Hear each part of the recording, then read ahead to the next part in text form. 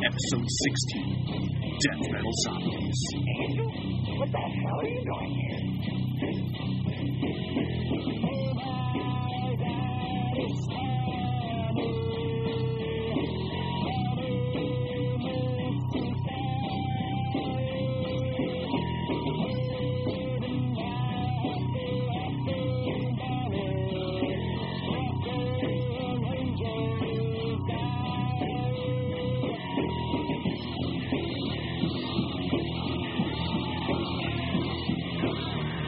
Good evening, ladies and gentlemen, and welcome to Daily Grindhouse Presents No Budget Nightmares. This is Mo. He's a bat film hating while I skating, all the while masturbating. That's Mo Porn, yeah. And with me, as always, the one and only Doug Tilley. He's Doug Tilley, number one super guy. Are we back, Mo? Could it possibly be true that we are back? Yeah. No Budget Nightmares is back? I just can't even believe it. It seems like it's been forever. It has been forever. But yeah, so much has happened since the last time we were recording. That is the understatement of the century. What a long, strange trip it's been over the past few weeks. I guess we should do a little housekeeping right off of the start. I've moved into a new location, and with that, hopefully in the near future, we'll see an improvement in terms of my audio quality, because I'm going to be picking up some better equipment for podcasting. Got to take this seriously, Mo. It's my new career. It's very important. It's very important. It's obviously the only outlet that I have, so I need to really kind of dig my teeth into it. But some other things have happened as well, Mo. And we should definitely talk about them. I say we should talk about them, but, not mention any names. Of course. We're not going to go into too much detail. First thing I want to mention, because I want to start on a positive note with us coming back, is those who are regular listeners of No Budget Nightmares might remember that our last episode was about the film Gorno, an American tragedy. Yeah, it was a little painful.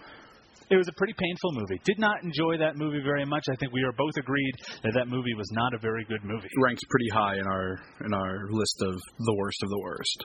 If I recall correctly, maybe even number 2 of all time. I think that's where we finished it off with. We finished it off at second place. And there are some people who might hear that, say you were creatively involved in the making of that film, and you were to hear us maybe tear it apart a little bit in our 90-minute plus podcast, and you might get a little upset. Theoretically, you could get a little upset if you were creatively involved with it. Yep. And those who did listen to that episode might remember that the directors of that film were Oliver Asaran, I think I'm pronouncing that correctly, and Les Norris. And we even probably poked a little fun at the two of them in the last episode. But I am very pleased to say that both of these gentlemen have contacted us, and instead of doing something lewd and lascivious, or I'm not referring to anything, instead of being complete pricks, they instead were amazing guys. Yeah, they were awesome. They were very cool about it. Very, very cool about it. Not only cool about it, but they listened to the episode. They really enjoyed it. They contacted us through the Facebook page, and I got an email. And I'm actually I'm going to hopefully be watching some of their recent projects or individual projects in this case, and see what kind of progress they've made. Because as they're very open about, and this is pretty refreshing, as you'll hear about in a moment.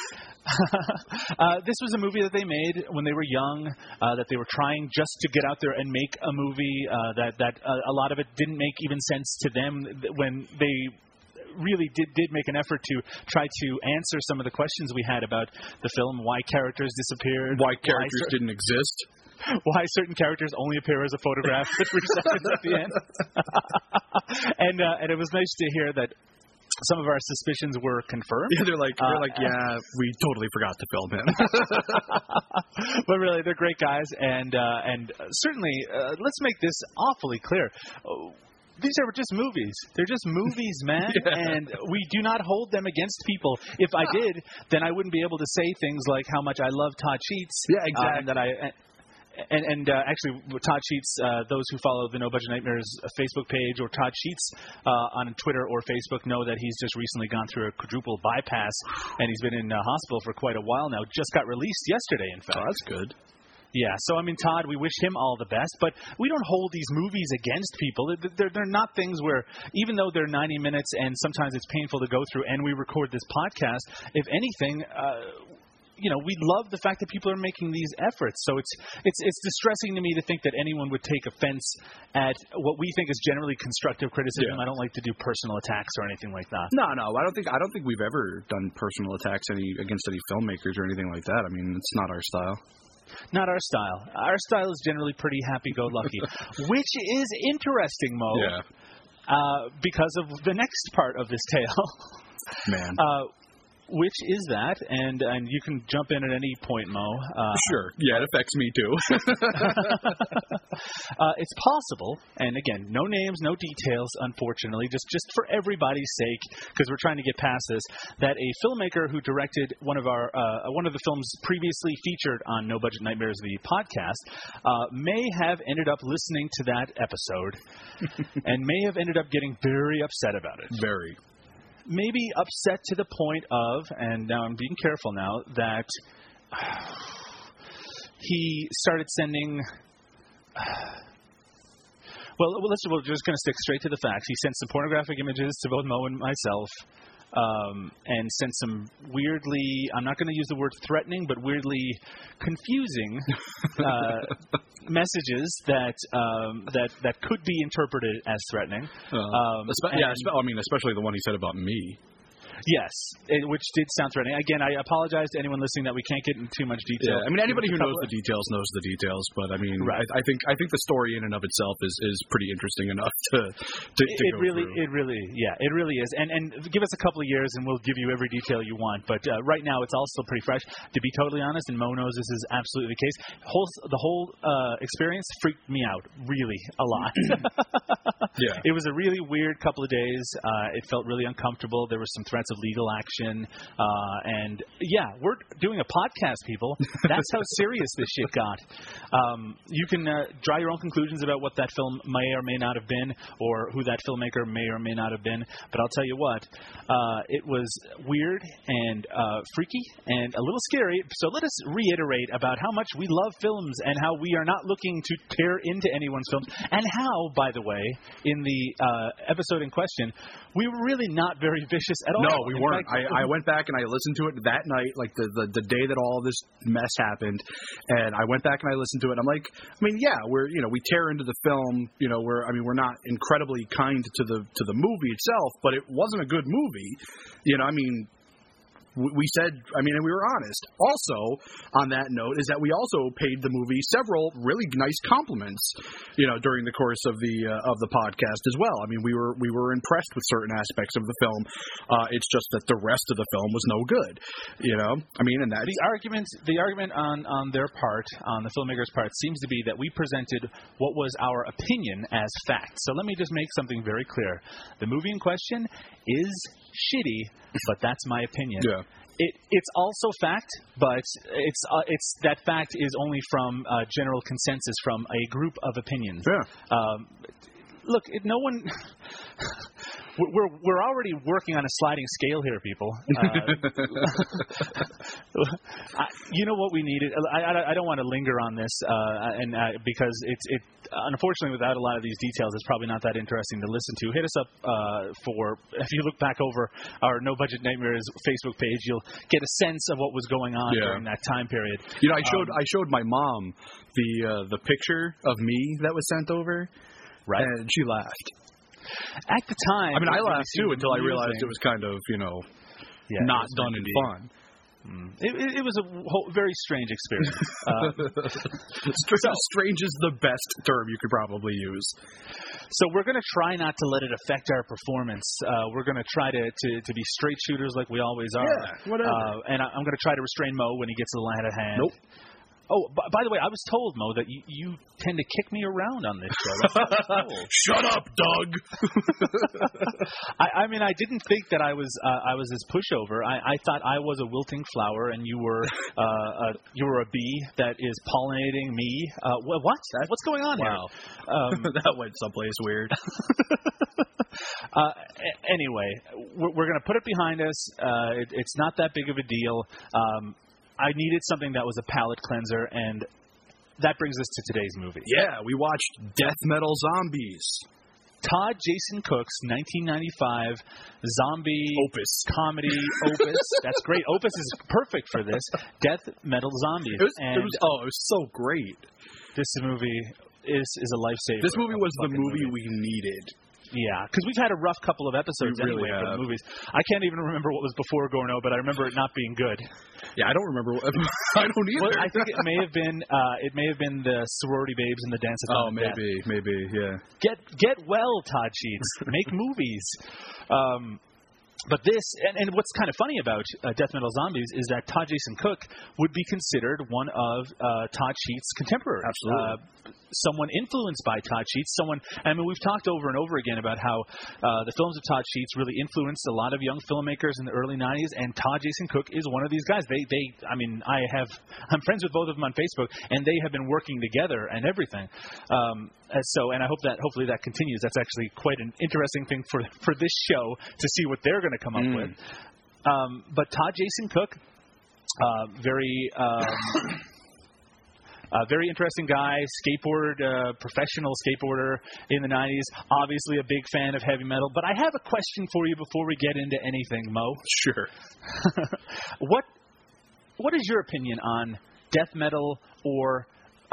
in this movie, they kind of blur the lines between death metal and heavy metal. But what's your opinion on death metal and heavy metal music? Like musically? You're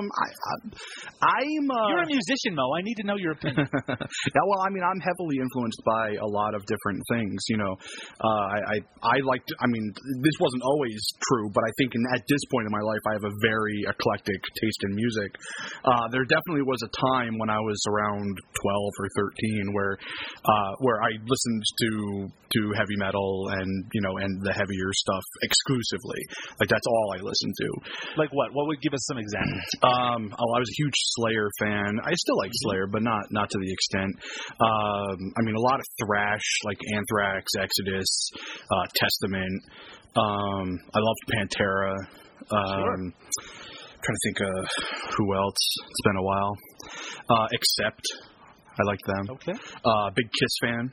Although I don't really, they don't really fall into the. This is where we're going to run into trouble here. I was right with you. I was with you through Slayer. I was really with you through Anthrax, who I love. And this movie. Even in the closing credits, they thank Kiss as being an influence. I fucking can't stand Kiss. And I understand that a lot of horror movie fans, they love Kiss, and I appreciate that, but I think they fucking suck. And I don't understand how they're at all...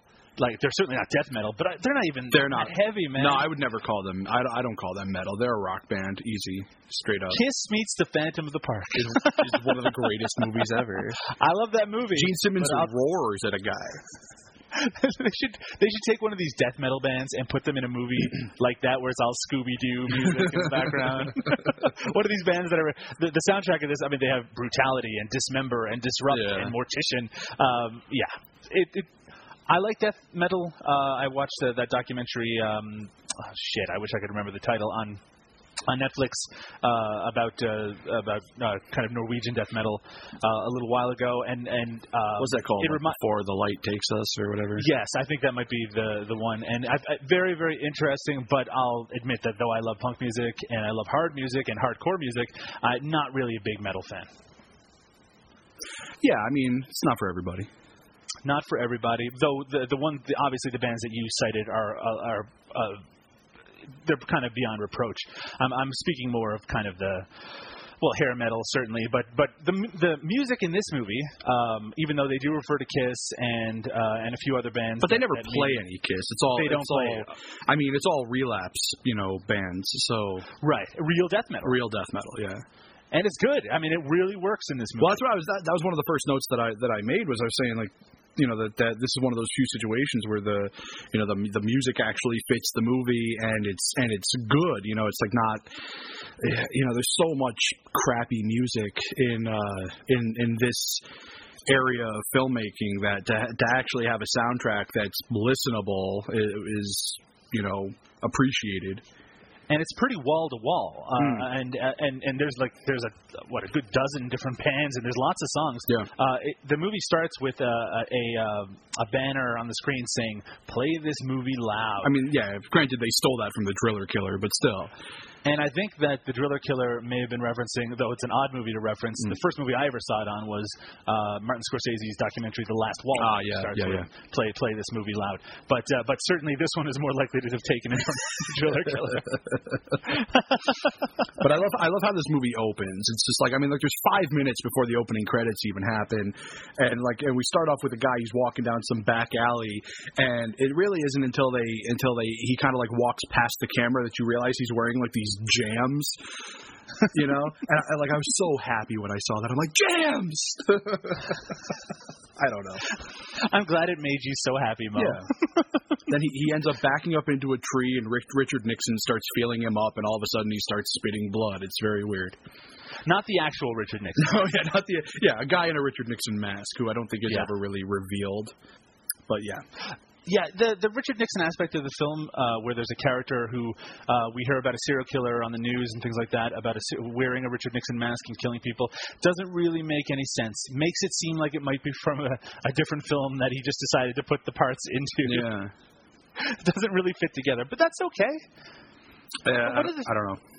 It's interesting that we mentioned that the death metal really serves the movie well, because that might give the impression that this is a movie that's kind of sludgy and serious, and it's like a serious attempt at horror. No, not at all. It's not. This is a goofy movie, and it knows how goofy it is. Well, you got to remember, I mean, like a lot of people look at metal as this serious sort of behemoth, that I mean, and for the most part it is. There's a lot of very serious metal out there, very I don't know, I don't think austere is the right word, but you know what I mean. It's very into itself. It's very But there's this whole wing of metal that's super goofy, where you got and it's a lot of thrash bands that are really just fucking silly. I think Anthrax is probably the best example of that. Sure. But I mean, and I think although this band, listen to me, this movie is playing a lot more of the more serious, Cookie Monster, kind of death metal. Cookie.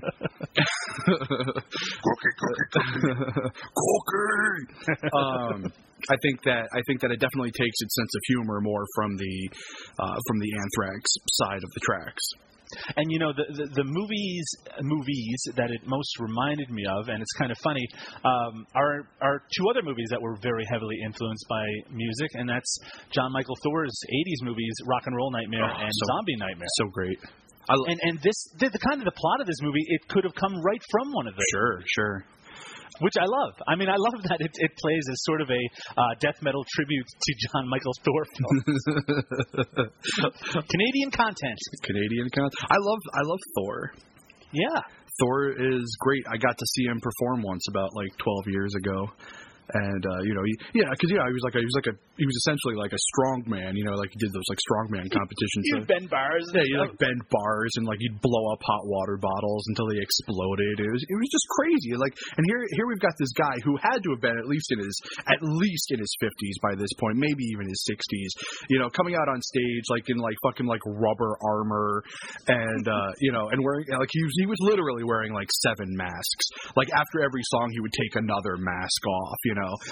And he was just doing these crazy feats of strength. He would rip a phone book in half and bend metal bars, and and he bent a frying pan. And I mean, it was really an amazing show. It was just that man is the consummate entertainer. Oh, it was great. Most of their music is terrible. Well, yeah. I remember some of it getting played on Canadian, on Much Music, our MTV equivalent back in the 80s. They would play the Thor song, the one that goes, "You gotta keep the dogs away, you gotta keep the dogs at bay." But that's the only Thor song that I know outside of the movies with the songs that are played in that.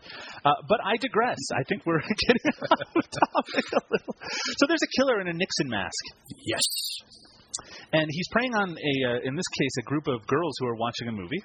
A quote-unquote amazing slasher flick, which was called Evil Night. Evil Night. Which is the director's first film. Shocking. Yeah. I'm so shocked. Because that never happens in these movies. Yeah. There is an attention to detail in this movie, I think, that goes above most super low-budget movies. Sure. They're in this scene where they eject the movie, there's a newscast in the background where they're explaining that there is a serial killer, the Nixon killer. Yeah. And though the voiceover isn't very convincingly news-like, it is very comical. It's really hilarious to listen to. Like I love where he said one might have said that he was wearing this Nixon mask because he might want to be president. That line killed me. And then as they're walking down the stairs, to, I guess they're going to the kitchen. This little clip is played. I mean, if I was going to dress like a president and kill people, I would have picked somebody who already killed the nation, like Clinton. Oh, the more innocent mid-90s when Clinton, when getting a blowjob at the White House seemed like the worst thing you could do. So Ray Romano, telling the news. Here's Clinton. So the girls go downstairs to get something to eat, and they're looking for pizza, and one of them opens up the freezer, and she goes, "Hey, Hey, I got crabs." Hey, I got crabs. Look, we're not saying that this isn't Neil Simon. This isn't some highbrow comedic material here. But it's funny. That's all I give it. Look, when she said, "Hey, I got crabs," that made me laugh. That's all that matters. So she closes the fridge door, and Nixon is there, and he. This whole scene doesn't really make a lot of sense. He kills her, he breaks her neck, and the other girls try to escape. And when they go outside, there's zombies there. Yeah, death metal zombies. Yeah, I didn't understand what the hell the connection was between Nixon mask and the death metal zombies, and it's never explained. Ever. I have a theory, and we'll get to it a little later. I have lots of theories, Mo. But I love when they go outside, it didn't look like the quote unquote zombies didn't look like zombies. Or at least the first one they encountered does. He just looks like a drugged out hippie, The zombies they're so mid '90s. Like a lot of them are wearing plaid, a lot of them have jean jackets on, and they're. I say they all come from the Sam Kinison school of dressing. And these zombies surround these girls, and they attack them, and that scene opens the movie, but doesn't really connect to anything we're about to see. What the fuck is that? No. Thank goodness, by the way, because though that opening is fine, I mean, it's funny, it has a few amusing moments, it makes the film seem a little more low rent and disjointed than it ends up being. It's perfectly, the plot itself, it's silly, but it's perfectly easy to follow once we get into it. Yeah, exactly. After the opening credits, you're kind of past the point of the. What the fuck is that? Well, I wouldn't go that far, but pretty much. Yeah. So we have the opening credits. We get this. Yay. And it introduces us to some of the bands that are going to be playing. Did you notice, Mo, that one of the bands, there's Pungent Stench, and there's Dead World, and Brutality, and Dismember, and Disrupt, and Mortician, and Winter. Sorry. These are real bands, I know it. But one of the bands is Exit 13, and they're actually a fairly well-known band, but I believe in the opening credits they have their name misspelled as EVIT 13. I didn't notice that. Maybe I'm making it up. I feel bad, Todd Jason Cook, if I've misrepresented you, but I'm pretty fucking sure that it's misspelled. That's great. I wrote it down. This movie delivers, by the way. It not only delivers, it's interesting that this guy was influenced by Todd Sheets, because it delivers in a way that those early Todd Sheets movies really didn't. In that it starts right away with some nudity. High quality nudity. Well, exactly. That You seem a little flustered there, Mo. my brain is off. Yeah, no, you're right though. I even made a note that said like. It's like finally we're watching a movie with some nudity in it where we don't need the fucking Butterface alarm. Now, no more Butterface alarms. Actually, there was a zombie near the beginning that, and there's definitely one at the end. Anyway, it does start with and it's actually great. The opening scene after the credits introduces us to almost all the. There's the music. Yeah. Introduces us to all the major characters that we're going to encounter in the film. And that includes, and I guess we should go through them now because we're going to keep coming back to them anyway. And let's see if you know them all, Mo, because I certainly do. I don't. Well, okay. Our main character, for the most part, is named Brad, and he is the world's biggest Living Corpse fan, Living Corpse being apparently a death metal band. Now, Brad, I have to admit, is pretty much the embodiment of every metalhead. Isn't he great? Like, he really does seem like one of those guys. Yeah, I mean, like, every metalhead I ever knew in the 90s is Brad. Yes, and it's funny because he's not a good actor, but he really is convincing as one of these metalheads. To the point where maybe he was. In fact, almost certainly he was. Yeah, I mean, well, maybe he was actually a really great actor because he pulled off that metalhead perfectly. I will say that him sorry, I don't want to give too much away, but Zombie Brad a little bit later I think is awesome. He's way better. Brad's best friend, apparently, is a doofus because it's the mid-'90s, so the movie has to have a doofus character, and that's Tony, and Tony's played by the director, Todd Jason Cook. It makes you wonder if his character being named Tony wasn't sort of a not so sly homage to Tony Hawk. Maybe, because as we know, Todd Jason Cook, also known as Todd Falcon, inventor of the Falcon something or other. Slide, I think. Sorry, Todd, if you listen to this, I don't know anything about skateboarding. Slide, Falcon stall, Falcon, yeah. Go on YouTube and do a little search. He seems very impressive. I don't know anything about skateboarding outside of the first two Tony Hawk Pro Skater video games. But he seems very good.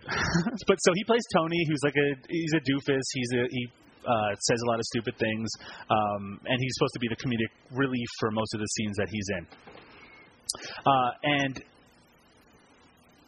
Not Tony. Sorry, I fucked up. Okay, Brad's girlfriend is Angel. Angel, a very attractive young woman who ends up being kind of a very important part of the plot as we go along. And then they also have two other friends. The girl who is in the shower, who gives us some of the nudity at the beginning, nipple-ringed nudity at that, is Kathy, and her boyfriend is Johnny. Now, if the IMDb trivia is to be believed, Johnny was originally supposed to be the lead character in this film. However, he is not the lead character. He does not get a lot of screen time. In fact, he gets very, very little. Very little. And I'm guessing that has something to do with the long gestation period of this movie. I think it filmed over, 9 months or something. Wow. So I guess Johnny didn't make it all the way through, and certainly doesn't make it all the way through the movie. Spoiler! So Brad is, again, biggest fan of Living Corpse in the world, and he discovers from Tony that there's going to be a contest on the radio. And I love this contest that he can win an exclusive tape. A tape. This is 1995. He can win an audio tape, which will have their latest album on it, but also a special song just for the winner of this contest. It will exist nowhere else, and he shouldn't make copies of it. They're very adamant about that. Oh man. So it's funny because while this explanation is going on the radio, of course they turn on the radio. It's exactly at the point that they need to hear it. The radio DJ actually stops to let them explain things and then continues. I thought, it's hilarious. It actually is really legitimately funny, and I was very, very pleased with this. Here we go. Deadline is this month, so get your card in soon. What's the address? The address. What's the address? Find it here. If I can find it. Here it is. Anyway, so Brad is the biggest fan in the world, so of course he's going to enter the contest, and of course this scene ends with Tony being his What was the contest for again? What was the contest for again? I'll be Tony's a fun character. So they do send the letter, and they have a little conversation. I guess Brad is a little down on the fact that he hasn't had a lot of luck lately, and he has a little conversation with Angel about this very fact. I always have bad luck. Oh, stop it. You'll have good luck this time. You will win. You guys are full of crap. Millions will be entering. Think positive, dude. I mean, you've written more fan club Anna Living Corpse than anyone on the face of this planet. That doesn't mean that I'll win. It's an advantage. Quality acting. Well, I hope you guys are right. Things have gone pretty good so far, right? I mean, you've written so much fan mail to Living Corpse, and they've responded to some of your letters. Plus, you've got to meet them backstage. Yeah. Now, how many fans get that kind of luck? Yeah, I guess you're right. I do have good luck sometimes. And I'm going to make good use of that tape if I win it. You know I'll play everything to death. We know. I mean, again, the acting is not great, as you can tell, but it's so good-natured. I mean, they're just trying to cheer him up so he can win his death metal tape that he loves oh so very much. Millions will be entering. Millions. I've got really bad luck. You will win. Yes. So they have this odd conversation where they talk about their respective bosses and say that they're going to get together and go to a campfire tonight. They're very wholesome young people. They're just going to go to a campfire and sit around with their friends Johnny and Kathy and have a good time together.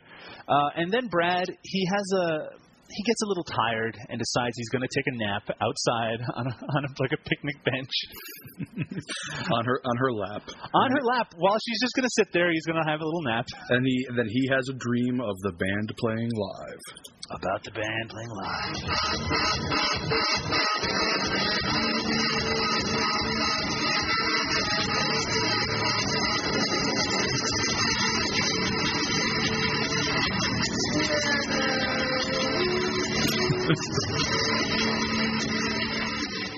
And then he wakes up. So he has this great dream about being in a death metal band, and in fact, hey, his friend Tony's there playing in the band. Again, Todd Jason Cook, also a musician. He's a man of many talents. Yay. It's great because and Johnny's playing drums. Johnny's playing drums, and you got Shingard up there as the lead singer. Shingard. The lead singer of Living Corpse is Shingar, as we will be finding out in a little while. But that's kind of a funny name. I don't know. And he's there singing for the band. And it's for a band that millions might enter their contest. It's a very sparsely attended concert. Not that that's a bad thing. It looks like a lot of fun. It's really an odd bit of footage when you look at it. You know, you've got there's a chick on stage with a snake dancing around. Yeah, that's right. In fact, I think there's a snake handler credit at the end of the movie. Yeah, and there's and then towards the end of the dream clip, there's a woman who has some very unfortunate underwear on. You know, do you remember what I'm talking about? She's wearing. Yeah, I do. Yeah, absolutely. Jesus By the way, Christ. Unfortunate Underwear, that would be a great name for a band as well. Well, it'd be a great name for half of the credits in this movie. I mean, there's a lot of unfortunate clothing, choices in this. It's 1995. There is a scene later where Angel is wearing a thong it's like jean shorts thong. Oh, that's so weird. It's the only time I've ever seen a pair of shorts that covers up a navel but doesn't cover up ass cheeks. Yeah, it was I mean, God bless her.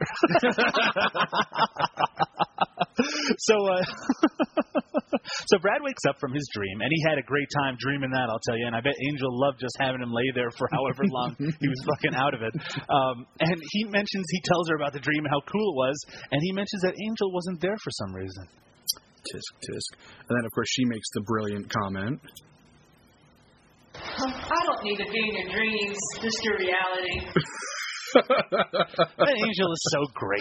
Oh, she's such a loving companion. I guess, okay, here's how this scenario would play out in my own life. I decide we're outside for whatever reason. Who likes being outside? Not me. And my wife and myself. And I decide to lay my head on her lap and say, I'm just going to take a little nap here, honey. I would wake up missing probably a few teeth. Bleeding, of course. Of course. And the little nap session would last about 7 seconds before she pummeled me to death. So I don't... Again, I love this angel. She really does live up to her name. Now, if this was my life, what would happen is I would wake up from a cop prodding me in the gut because, I'd be alone. I'd be like, get out of the park. But maybe this cop ends up being, she's like really hot. Ooh. And then she's like, hey, Mo, looking pretty good over there. And then other stuff happens with the baton, and oh my God. Oh my. I like your dream better than my own, actually. So the kids, these great clean-cut kids, decide that they're going to go to a campfire that night. They want to have a little party. They have discussions. Now, I couldn't really come up with how old these actors are or how old these characters are supposed to be. You never meet really anybody of probably over the age of like 25 in the entire movie. Certainly no adults. There's no parents or anything like that. Although they seem to make it, they seem to make it seem at least that they all still live with their parents. Exactly, because they mention in this scene that they can't have a party at Brad's house because even though his parents are out of town or something, and they call him a wuss. I don't know. Yeah. But this is unfortunate. An unfortunate day for them to have a little campfire party. Well, because another gang comes in and another gang led by Eddie, the greaser. Eddie and the Cruisers come over, and Eddie and the Cruisers too. Eddie Lives comes over, and no, this bastard Eddie comes over, and apparently he has a long-standing bad blood with our Scooby gang. And he makes some very clever comments, and I love everything he says. He does make some great dialogue. They don't want any trouble. Well, what do we have here? The baby bunch?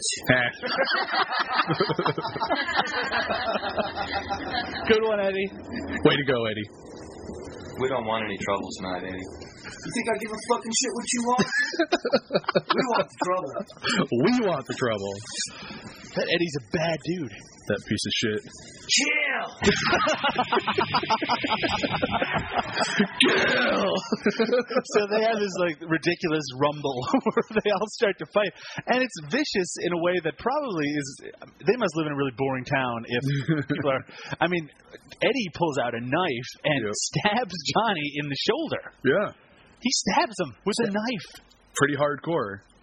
And Kathy, at some point, she bites one of the girls she's fighting with. She's just got blood all over her. Johnny's response to getting stabbed in the shoulder is to beat Eddie unconscious.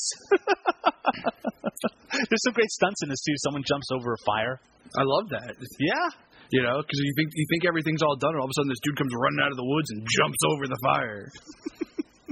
Somehow, despite being outnumbered, our gang ends up winning the fight and scaring off all of these guys. Actually, there's a great scene where they're scaring off the last of them. Like, they scare off these two dudes, and they just kind of run off. And then Tony's like, wait, there's two more, And they kind of cut over. There's these two chicks standing there, and they get scared and run off. And one of them, in the process of turning around, trips over the log.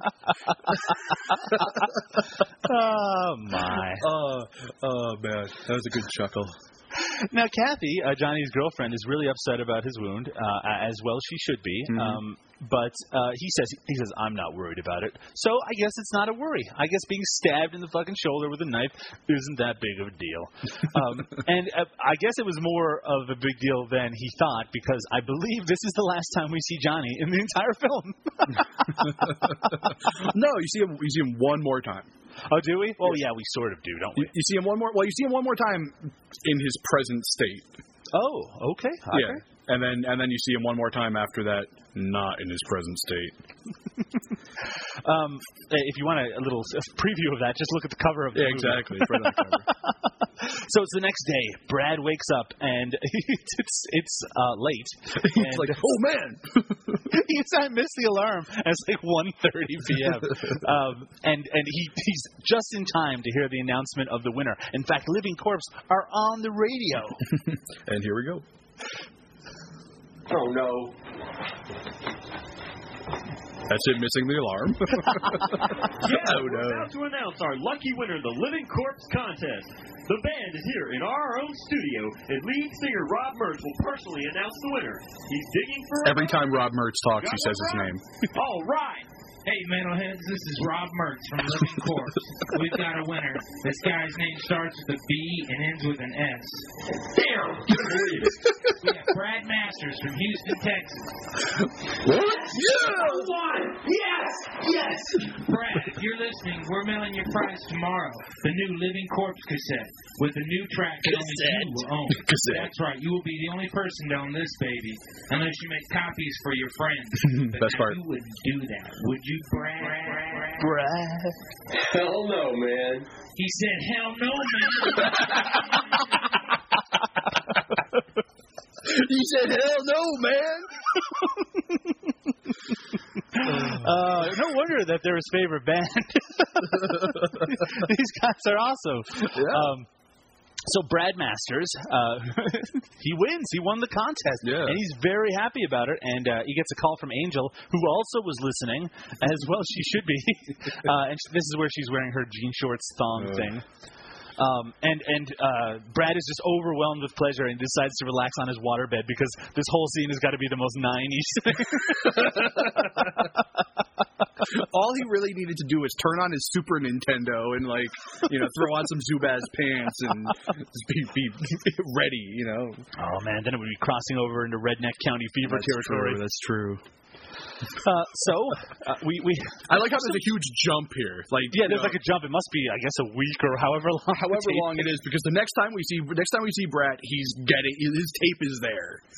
Well, hey, this movie's not wasting time. It's letting us get right to it. By the way, we haven't mentioned it. This movie, it runs about, like 80 minutes? It's an actual movie. It's an actual movie. There's some padding. Yeah. There's also, in this particular version, I believe that we both watched, it has a little extra filmed scene that was filmed later after the actual movie was in 1995. So it's like a little bonus to stretch the movie out a little bit. Oh. Yeah. Oh, is that the last thing on the movie you're talking about? Yeah, absolutely. Oh, okay. Brad has some weird things on his wall. Did you notice in the background he has both a big poster that says peace on it, which is nice. Yeah. But he also has a poster of a unicorn. He does. He just has a big picture of a unicorn framed on his wall. The only time I ever noticed anything on somebody's, like actually something on somebody's wall, was the hand-drawn picture of Ace Frehley in Johnny's room. Johnny has tons of pictures of Kiss on his wall. Johnny's room is just, I mean, it's literally floor-to-ceiling posters of bands, and there's a lot of Kiss stuff in his room, and but that hand-drawn Ace Frehley was just fucking killer. This scene is weird between Brad and Angel, talking about how, I mean, she's very adamant. It's like, when you get that tape, I want to be there so we can all listen to the song together. Don't listen to it without me. Yeah. And he goes, yeah, of course. I'm never going to listen to it without you. The next scene is him listening to the album with Kathy and Tony. Is that right? Yeah, Kathy and Tony, and not Angel, because she had to work that day. So he didn't wait for her at all. Yeah, I have the entire conversation they have. It's pretty great.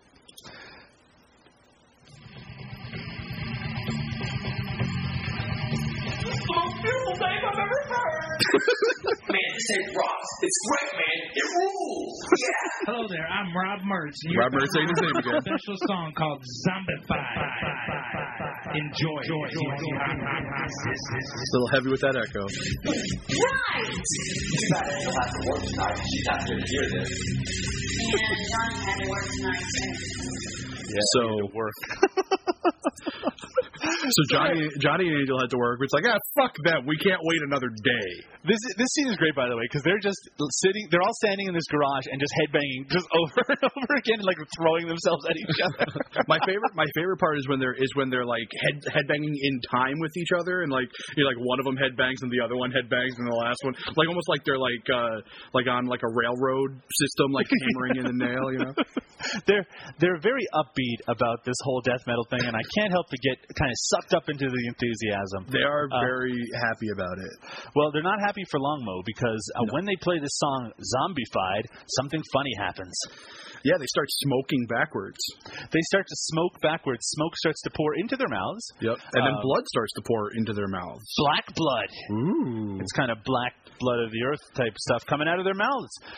And they are rapidly becoming zombified, just like the song title. Wow.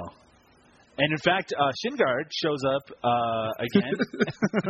Sorry, the lead singer of Living Corpse. This is Brad Mertz here telling you to go out and kill. Well, I was waiting for him to say that. Yeah, this is Brad Mertz. Or Rob Mertz. Rob Mertz. Yeah, the three members of the band just show up out of nowhere in this garage, and they say things like "Welcome to death, rise, servants," and stuff like that.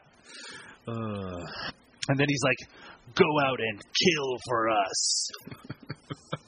They say a bunch of shit about how, for some reason, this band, Living Corpse, wants their fans. Which, by the way, here's something that's a little confusing to me.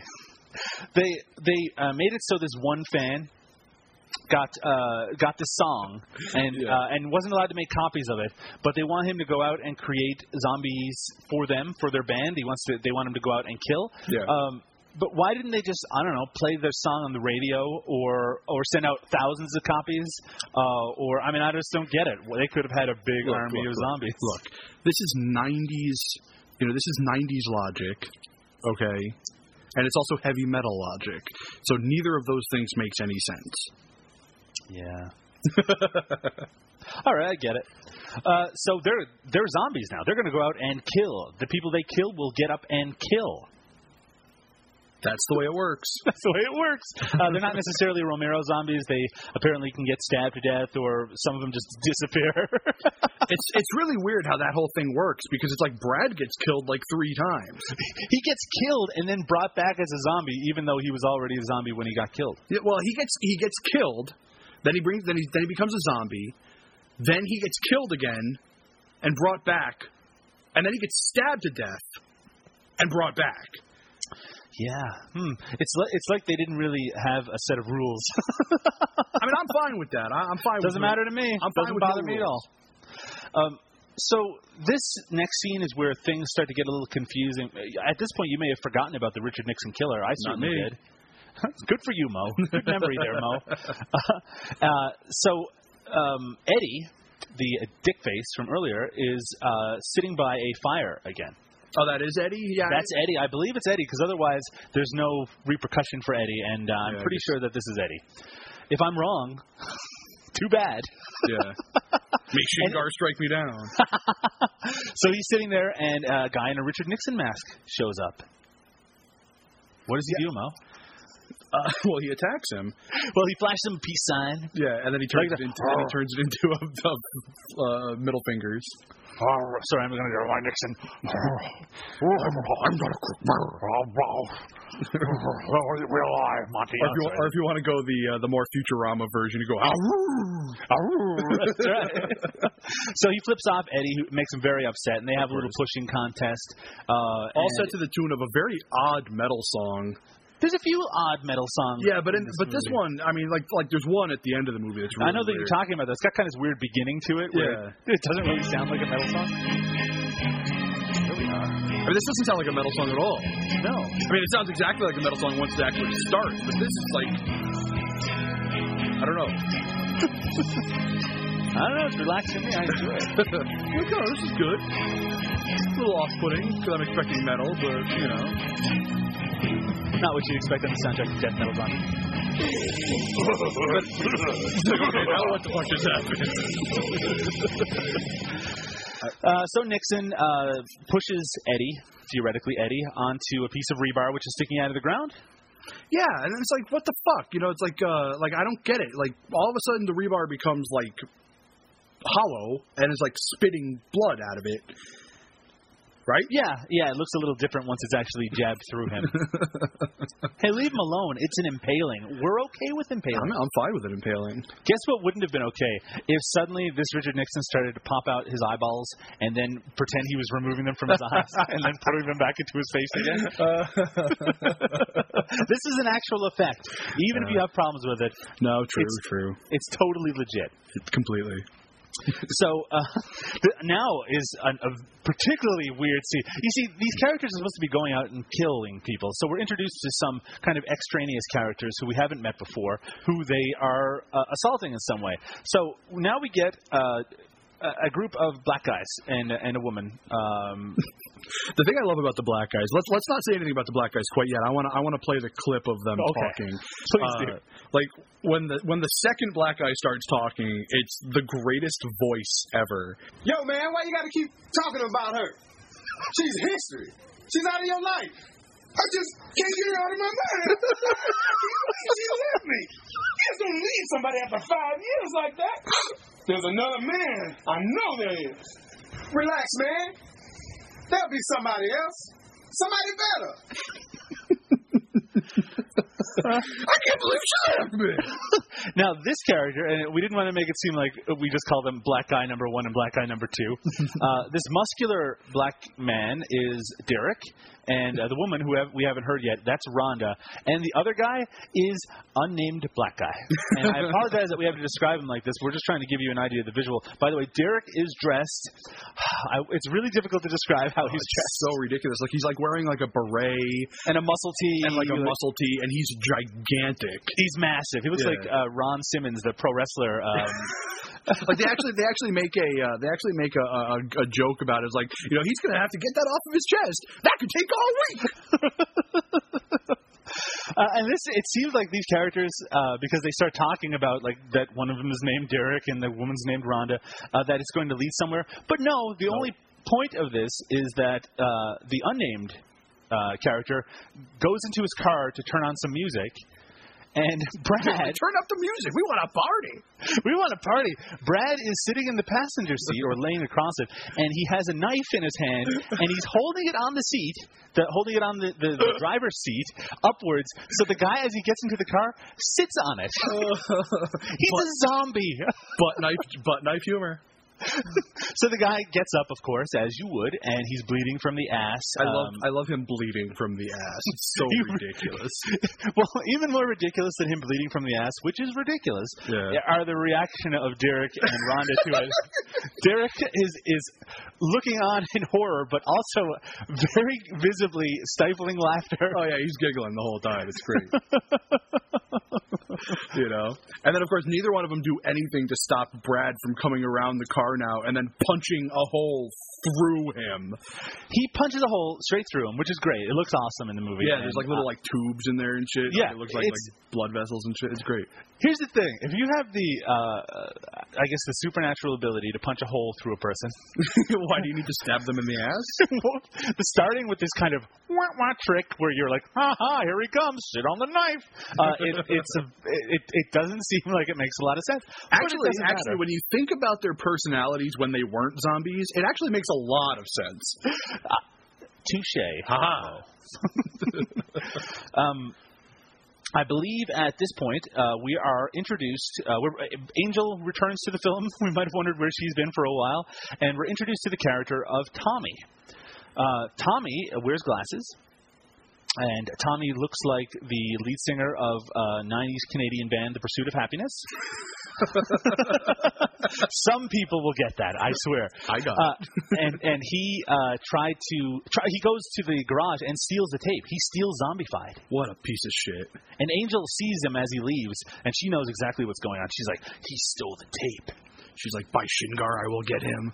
Yes, that's not what she says. No. So he stole the tape, which is going to become important in just a little bit. And obviously she's very curious about where all of her friends have vanished to. Yeah, everybody's gone. She's like, where am I? Look, she's like, I put on my best shorts. I'm coming down to party. And nobody's there. The way this next scene progresses, where it's going to be the next day, and I think it's the next day, and Johnny is asleep in his bed. Mm-hmm. It's supposed to be Johnny, but I didn't really get the indication of that's who it was at the time. I did because he had a drum set in his room. Right. And but that was it. That is a dead giveaway because he was a drummer. Yeah. Well, he's the only one who had a drum set. You know, so I mean. But you'll notice that in the scene, the sheet on his bed is pulled over his head. Yeah. And you never actually get to see him. Could be anybody. Could be anybody. Makes me think maybe Johnny, the actor Johnny, Milton Rush, wasn't available for some reason. But it doesn't matter because suddenly Living Corpse appears in his bedroom. Dun, dun, dun. I don't understand. So Living Corpse has this ability to appear in people's bedrooms and with them a bunch of zombies. And they don't really use this power very effectively considering they're just getting the zombies to go out and do. Why don't they just send a few zombies over? Yeah. I don't know. I don't know, man. I don't know. I'm looking for answers, Mo, and you're supposed to provide them. I got none. This movie makes no sense to me. So, so anyway, the guy said, "Let the feast begin," and the zombies are in the room, and that's really the last we see of Johnny in his current form. Correct. And then we get another odd scene. This is Kathy's big scene where she encounters a female jogger. Oh man. What? What are you? No, I'm just thinking about the female jogger. Yeah. And how she really could have used a more supportive bra. Look, it's 1994 when they're filming this. Supportive bras didn't exist. The technology was still being developed. That's true. That's true. Yeah, NASA hadn't quite got to that yet. So Kathy comes out, stabs this woman in the stomach. She falls on the ground. She stabs her a bunch more times, and then she starts eating her guts. I actually liked the effect of her stabbing her, like when she was on the ground stabbing her. Yeah, it looked like little bits of blood would squirt up. Yeah, she would pull up, and it'd be like a squirt of blood, and she'd stab down, pull up, and there'd be another squirt of blood. I mean, we know from the Summer of the Massacre, not to be confused with the Summer of Massacre, that if that can look really terrible. Remember that part where Hammerhead in that movie when he's supposed to be hitting them with the hammer again and again, and you can tell that there's no resistance as it's going down. No, I don't remember anything about that movie. I'm confused about what I just said. What? Summer of the what? No, but yeah, I know exactly what you're talking about. Yeah, because he's clearly using a real hammer, and you obviously can't really hammer somebody's head. Right. Well, not in this country. Well, not in that country. In the UK. But yeah, in this case, the stabbing looked fine. The guts looked fine. They didn't linger on it in a Nightmare Asylum style way. Yeah. She just ate the guts. Kathy, who was really a team player in this movie, considering all she got to do was show her nipple rings, headbang, and eat guts, she did pretty well. That sounds like a fun movie shoot to me. I mean, that sounds. Hey. Some people can't pull it off. She pulled it off. Good for you. Good for you, C. Joe Vella, who is apparently the actress who played Kathy. Okay, we're going to bump into high gear now. Word. So Angel actually finds Tony. Tony being the goofy character played by the director. And she pulls up next to him in her car and pulls down the window, and he is obviously possessed by something. He says, Shingar wants to play with you. We need more followers. We need more followers. And she's freaked out and drives away. So she ends up... this is a really weird scene. This scene confused the hell out of me because I was trying to figure out what they were trying to do. Right. You know, like she winds up at Johnny's house. For some reason. I don't know why. You know, I don't know how she doesn't live there. It's not her house. It's Johnny's house. But for a moment, I thought that maybe they were like brother and sister or something like that. Or I don't know why she went over to his house. See, really what I was thinking was that originally was that they were just really, they couldn't find another set and they were just trying to reuse the same room, so to speak. Fair enough. But which would have been fun. I wouldn't have cared. But yeah. So, but we do find out that it is Johnny's house. So why she's there, who knows? And she ends up trying to make a phone call, and she calls Brad.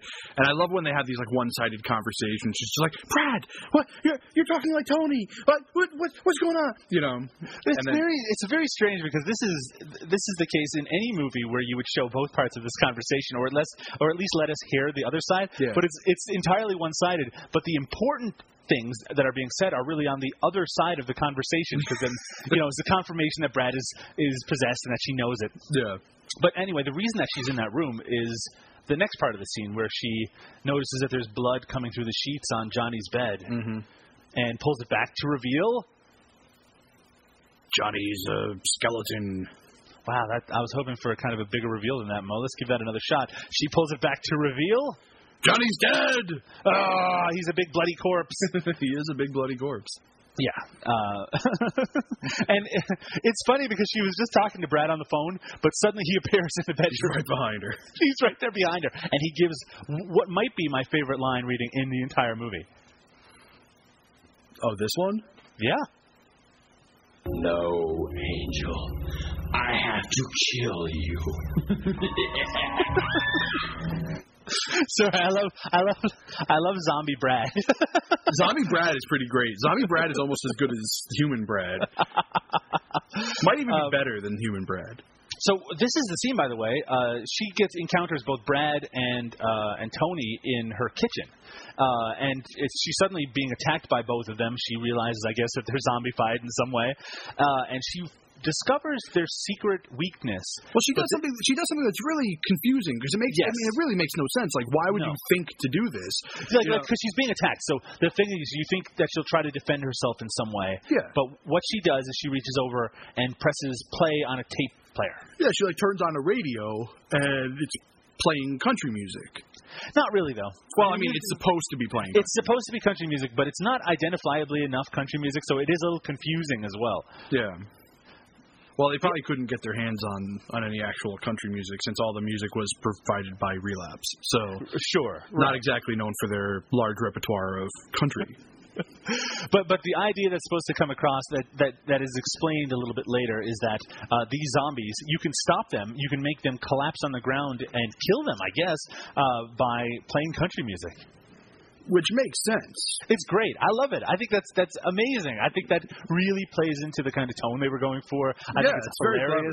Very clever. I wish it was that's the thing about a really super ultra low budget movie like this is that moment would have been hilarious if it was like this, even old school Conway Twitty song started to play or something like that. And they just immediately fell and died on the ground. But this is what you were referring to earlier about the fact that the zombies in this movie, they don't play fair because Shingar, I believe, shows up again. Yeah. And he brings them back to life. In that he brings them back to death. He brings them back to their zombie form. Yeah. Such a ridiculous movie. Brad, before he's brought back to death, he tells her what the secret to ending this entire zombie plague is. I don't know how he knows this. Well, he probably knows because he was on the other side. This is the major conceit of the film, and I think it's actually kind of brilliant. The idea is she has to play the tape backwards. Makes sense. And that will stop the zombie invasion. And that is hilarious. I mean, you have to think mid-'90s and all the backward masking stuff was still kind of big, even at that time. Sure. So all that controversy. So the idea that these kind of fun-loving death metal heads, she's going to stop this invasion by playing the tape backwards. And I also love how difficult this ends up being. Because it is difficult, right? If you have an audio tape, there's not a lot of players that's just going to play it backwards. No. See, here's the thing. It's I grew up with a tape deck that could play in reverse. So for me, it seemed like this was kind of stupid. Like, why couldn't they just hit the button? But of course, you realize that not every player had that. Right. But I mean, I could have. I mean, they should have come to my house. I could have fixed them up. We see Tommy come home and I hope we're not skipping over a great line. No, yeah, we are. We gotta tell. So obviously, Shingar comes to visit, Angel, and he brings the other two back to life. But before he does, Angel has this great line where she says, "Stay the hell away, pal, or I'll play country music till your ears bleed." That really sells the moment, by the way, because now we know exactly what was going on previously. So we know it. Country music, bad, which we all know anyway. Anyone who's listening probably knows that country music is bad. Not Conway Twitty stuff. We're talking, of course, of new country. Modern country shit music. But that's, and she delivers that line really well too. Unlike a later badass line that she delivers, which is hilarious but not quite as well delivered. You'll know what we're talking about momentarily. Yeah. So Tommy arrives at his house with the tape, and this guy's house is, by the way, is very mid-'90s as well. There's, for some reason, a framed picture of Beavis and Butthead. Makes total sense. And he puts on the tape. I guess he's making a copy of it or something. Yeah, he's making a copy for himself. Yeah, he's got a lot of sound gear. So the idea we're getting across here is that he's sort of a sound guy. He knows how sound works. Nerd. He does look kind of like a nerd too. He is a nerdy guy. Looks like Mike. What's his name? Boy, why did I even bring it up if I didn't know? From REM. Michael Stipe? No. The bassist. Yes. Yeah, I don't know his name. All right, let's cut this whole segment out. So we get to another scene now. And another new character. Keeping in mind, I mean, we're kind of close to the end of the movie, and they're introducing new characters now. We know what's going on here. This movie's running a little short. We need to get another kill in, and we need to make sure that it doesn't have really any effect on the rest of the movie. Yeah. They do that effectively by introducing a character who is a thief. She's a female thief. She's got a bag full of purses and wallets and assorted things. Yeah. That she has spent the day stealing, and she comes into what looks to be a very nice house. So I guess the stealing business is very good. She probably lives with her mom. Maybe. They all do. They're like the youth in Gorno in this movie. They've gone wrong. One could also say they've gone wild. Nope. No. So this woman who's unnamed, she thinks she hears something at the door, and she reveals that she has a giant machete. Huge. This huge machete next to her couch. I think it's twice the size of mine. Can't imagine that'll come into play. No. So she puts on some death metal music because she's a metalhead too. And she starts air guitaring. Yeah, she doesn't really get the whole. She headbangs appropriately, but also air guitars at the same time. You can't double up on that kind of thing. No. And it doesn't look right. It looks really weird. But, she's a metalhead. She's getting into it. But Tony arrives as a zombie. Tony as the zombie in this scene may be Zombie Tony may be one of my favorite moments in the film right here. Where she has to go pee, so she runs upstairs, and Tony tries to get into the house. So he starts playing with the door. He's like, "Oh, you can't do it." So he just stares at the lock and then headbangs the lock open. He uses his headbanging psychic ability to open it. But what's even better is that he comes into the house and he hears the music. And even though he's a zombie, he starts headbanging to it. Well, he is a death metal zombie. He is, and this is what Shingar would have wanted. Shingar would be pleased. Yes. So anyway, what all these pieces that we've just laid out for you, I'm sure you're already putting them together in your mind. Yes, Tony does get the machete. Yes, he does machete her in the mouth. Yeah. And this whole segment, it's fine, it's funny, it's over. It's quick, it's time filler. He really does machete her in the mouth. Yes, he does. So, back to Angel, who is now, for some reason, surrounded by zombies. She's really gotten into the middle. She was running through the woods, probably not a good idea. No, not at all. One thing I noticed throughout this movie is, you notice this sometimes in some of Tachi's movies, but there's actual attention to the lighting, and there's colored filters going on in the background, and I know it's just a small thing, but there's obvious real attention paid to some of the visuals here. The production values in this are head and shoulders above something like Sorority Babes and The Dance-a-thon of Death. Oh, without a doubt. The sound is very adequately recorded. You can understand generally what everyone is saying. I think there's one overdubbed line that Angel has earlier in the movie that's really hilarious. But for the most part, it's perfectly reasonable. It looks good for the time period. Sure. We're still talking early in terms of these sort of low budget productions, and this is shot on VHS. So yeah.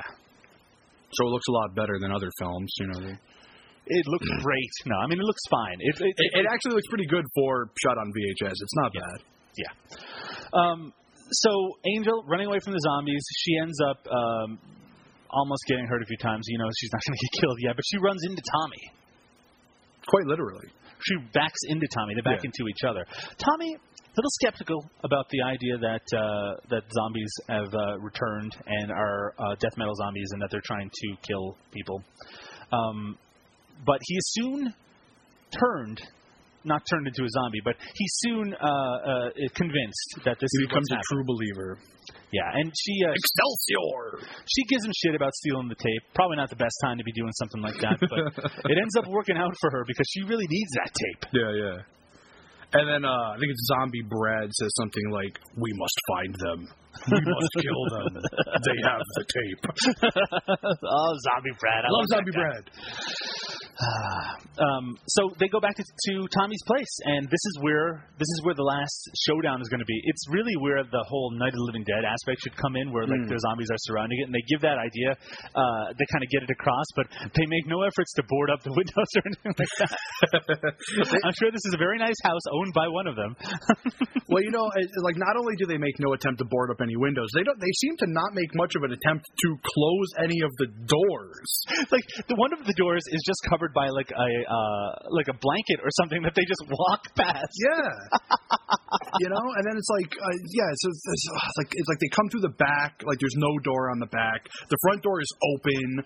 It's like what kind of like small town suburbia do you live in that you're not afraid to to just leave your doors open? This is the South too. I mean, I just can't even imagine. So there's lots of great things about what's about to happen in this movie. The first thing is that he can't play the tape backwards. He doesn't have the ability to do that. He doesn't have a tape player that will allow him to do that. Yeah. But he comes up with I think is a pretty great idea, which is that he's going to dub the tape onto a reel-to-reel machine, and then play that backwards. Yeah, then switch the reels and play it the wrong way. Exactly. Kind of makes sense. It sort of makes sense. Another kind of neat thing, I mean, it also makes sense because it gives us now a time period and kind of a countdown, because we learned that the song is 13 minutes long. Which is perfectly, like, believable that it might be, right? Yeah. Well, here's the thing, though. It didn't take 13 minutes of the song to turn them into zombies. No, it didn't. It took like you think he would have just dubbed like the first, right? You think he just dubbed the first 10 seconds, but he doesn't want to take any chances. I can't blame him. Yeah. So the second thing I really like is that he decides that since they have time before this thing is going to be finished dubbing, I like also that he says that he doesn't have a high-speed dubbing on his tape player, which I'll be honest, in my brain it was like, oh yeah, he should have been trying that. He decides to get a collection of weapons together, and he opens up a drawer, and the weapons he pulls out are very kind of believable weapons that someone would have. There's like a screwdriver, like a chisel, a screwdriver. There's a box cutter, a steak knife. Hey, that I can believe in, right? I totally get it. Yeah. I kind of like that. And so Angel now has her peak moment of the entire film. Yeah, this is the dramatic line she flubs. She flubs it, and it's weird because it also is very bizarre tonally, because she goes from being very frightened, like seconds before, about it, but when he says that the song is 13 minutes long, she says this. Then we have time and zombies to kill. They have time and zombies to kill. Apparently, all that fair before it doesn't matter because she has I don't remember what she took in her hand, like a screwdriver. She has the knife. No, she has a knife. Yeah. Not the best weapon to use. No, he takes the box cutter, which is even stupider weapon. Yeah, that is a close quarters weapon. And the zombies at this point are easily getting into the house. They're just opening up the door and coming in. Yeah. There's a great scene where they try to escape out the back, and there's zombies already coming in. She's like, fuck it, let's go out the front. They go up to the front. There's already a zombie. Listen to me. Zombie. There's already a zombie coming in, and so they kind of like slam the door on it and chop its hand off, which was kind of a neat effect. I mean, if not that great, but not as great as the Jehovah's Witness getting his head cut off in Las Vegas. Hello, Jehovah's Witness. Kick. Oh, memories. The interesting thing about their collection of weapons is that they choose not to use them. Instead, they start to punch the zombies in the face almost immediately. Yeah. Well, I mean, he does. They're inside. He does. That's true. Yeah, she keeps using her knife because she's the only one who actually has a weapon that seems effective. Then he decides just to keep punching them. Yeah, and one of these zombies have like a weird Jerry curl wig on. Yeah. and this zombie attacks Angel, and then Tommy just like punches her in the face just repeatedly. Man. Yeah, but she bites Angel. Yeah. You know, and it's like nothing happens of it. Nope. I guess so weird. They're not playing by standard zombie rules. They really aren't. No, but I mean they have kind of these are death metal zombies. True. Mo, these are death metal zombies. True. They don't play by society's rules. Okay, explain something to me, Mo. Oh God. They're in this room. Yes. And they're looking for a radio. Yeah. Why are they looking for a radio? I don't know. Okay, doesn't make any sense. Their reel-to-reel machine does not require a radio. It looks like what they're trying to do for some reason is to record that reel-to-reel as it's playing, because when they start playing it, which is going to happen in a moment, they also hit a button on this radio. But I don't know why they needed a radio. Yeah. I don't know. It doesn't make any sense. Doesn't make any sense, but it provides a little bit of dramatic tension late in the game. It gives, and you know, bumps on another like 20 seconds to the running time. So things are about to come to a head. We're at the end here. Yeah, we're at the end here. There's zombies outside. They're surrounding the place, including one of the zombies that I couldn't help but refer to as the titty zombie. That's what she was. She was the grunge titty zombie. I mean, there was a grunge titty zombie outside who was showing her titties. Her breasts, I mean, good on Todd for getting someone to reveal themselves. Sure, but I'm sorry, but no, really, it was an interesting. It's great because that is sort of a throwback to even the original Night of the Living Dead, which had some brief nudity in it in a similar vein. Oh, and Brad arrives. Zombie Brad, my favorite. And Zombie Brad. Well, Zombie Brad was at the house. Like, he was in the house. Yes, he was. And he got stabbed. Mm-hmm. To death, presumably.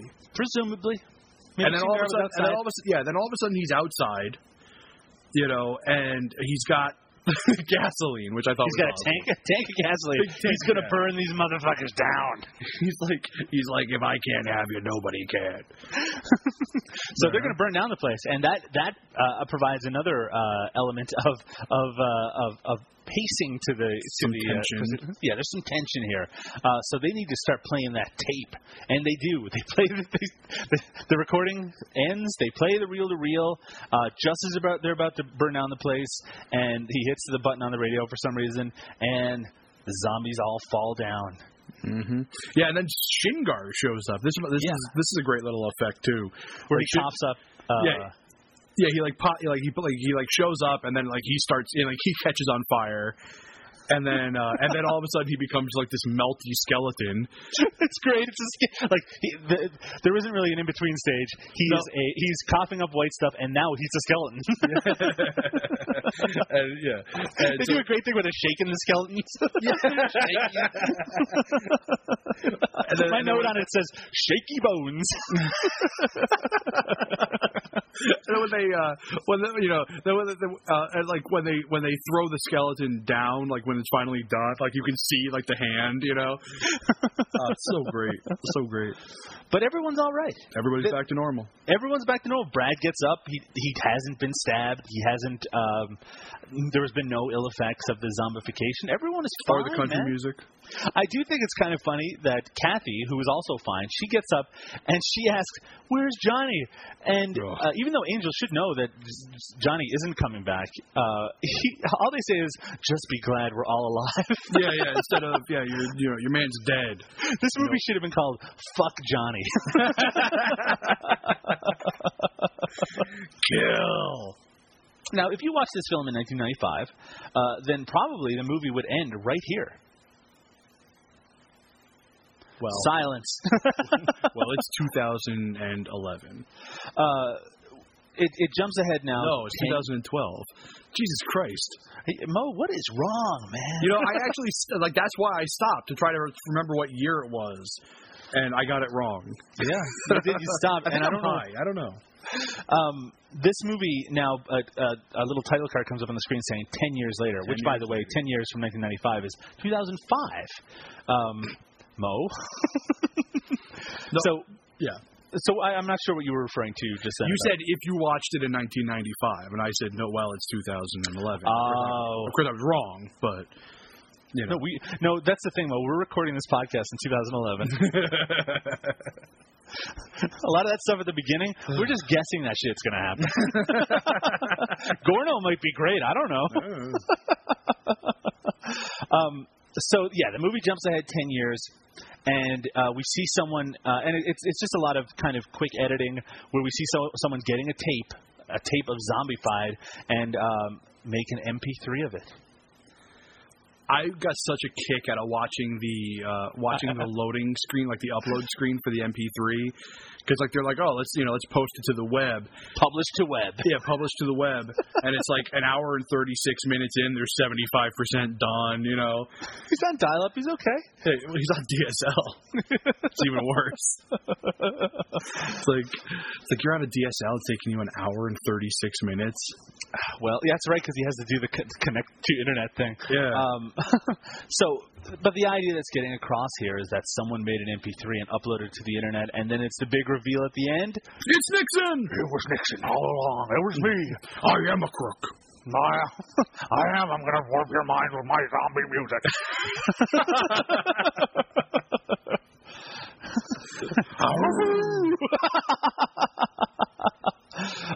And then he flips off the camera, and closing credits start. You'll have to play the music. I can't remember how it went. I knew it had some samples from the movie. What the hell? Angel? What the hell are you doing here?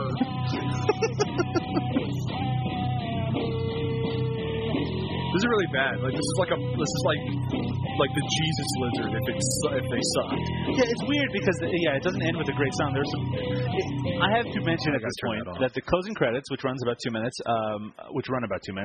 they have some very interesting song titles.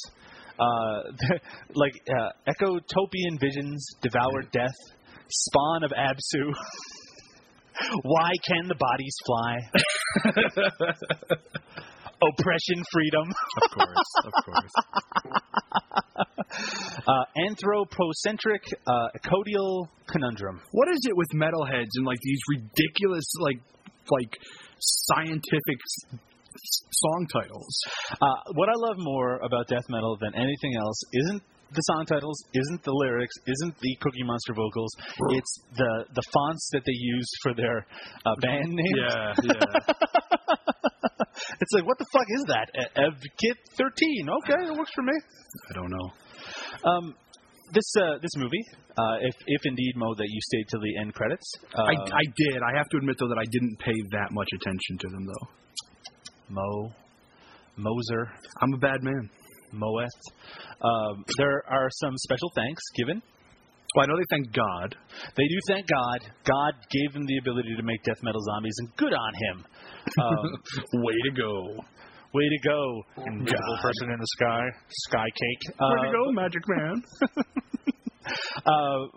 They also thank Linnea Quigley, Brink Stevens, Kane Hodder, Tom Savini, Lucio Fulci, and Dario Argento. Again, a lot of the same influences that you sometimes see pop up in Todd Sheets films. I know that's funny, but he does credit them all. I know he does. They also thank the three bands, I guess, that most influenced Todd Jason Cook were Kiss, yes, Faith No More, yep, and Nirvana. Yeah, and the whole movie's dedicated to Kurt Cobain, right? The movie was dedicated to the memory of Kurt Cobain, remembering that they made it in 1994. So that I wouldn't say it makes sense for a movie called Death Metal Zombies, but it makes no sense whatsoever. But. And those three bands are not death metal bands at all. Nope. Faith No More is the closest, and that's not close. Yeah. But yeah, so the movie's dedicated to the memory of Kurt Cobain, and that's it. That's the end of the movie. That's Death Metal Zombies. Yeah. Or is it the end? The reason I say this, Mo, is because this year, as you said before, it is 2012. Well, actually, I said it was 2011, but I was wrong. Todd Jason Cook has just, I believe, finished making, or is in the process of making, his first movie since 1997. Wow. That movie is called Zombified. It stars most of the cast of Death Metal Zombies playing characters with the same names. Sweet. I hope Kathy gets her tits out again. Kathy, I don't believe, is making a return. Oh. Also, Angel, though there is a character named Angel in this movie, she is not the same actress. Oh. And since that actress's last name was Cook, I'm guessing something occurred. But Brad's going to be returning. Tommy is going to be returning. Tony, played by Todd Jason Cook, will be returning. It is about you can go and check out the trailer for this on YouTube. It's actually a very interesting looking trailer. Looks like something I'm looking forward to watching already. And its big kind of kick is that it's the first movie to mix a zombie movie with a slasher movie. Okay. I mean, I guess. Didn't this do that though? I would think so, because it does have a lot of slasher elements, especially at the beginning. But it has Nixon Mask, who's essentially a slasher, right? And it has zombies. Yeah, and it's got zombies. But I guess this movie's going to do it in an entirely different way. Oh. Hey, I'm interested in seeing it. I want to see too. what Todd Jason Cook is doing, and if he can bring it like he brought in this movie, which by the way I enjoyed. Yeah, it was great. I loved it. I just had a lot of fun. That I'm going to be wait to see zombified. Yeah, I'll watch it. Death Metal Zombies. You know, that title, I remember the first time I heard of Death Metal Zombies. It was a couple of years ago, and a title like this can go either way, right? It can go Barely Legal Lesbian Vampires way, or it can go like it did, where it really embraced its concept. Which was kind of silly to begin with, but it embraced it and it went full the whole way with it. And I have to say, I love the tone. I love the humor. I just think that the movie really works. Yeah. And it's entertaining in a way that certain other movies that will remain nameless, that might have a director who hates us, unlike that movie, this movie is good and entertaining. Yeah. I was so glad we watched it. We've had a rough time lately with some of the movies we've been watching. Yeah, it's been a rough couple episodes. Yeah, so I was really glad. This was really a palate cleanser. It was fun. It was funny. It just really brought all those elements that you'd want. I mean, I don't have to say at this point that, of course, we're talking about no budget film, so you have to go into this expecting that there's going to be certain aspects that are not going to be even sci-fi channel quality. But if you're on that wavelength, which you probably are if you're listening to this, you're probably going to have a really good time with it. Yeah, exactly. I think this is a movie that even somebody who doesn't watch like these crazy low budget films regularly would still enjoy. Yeah, and there's a nostalgia aspect to it as well. I mean, this movie is so mid '90s, it hurts, right? You just want. Yeah. I think I made the joke before about it looked like one of the lead singer of Ugly Kid Joe was about to pop out or something. But everyone is dressed just like you would expect people in the mid '90s to be dressed. I mean, the fact that there's Clinton jokes. I mean, it's really a product of its time. But that's not a bad thing.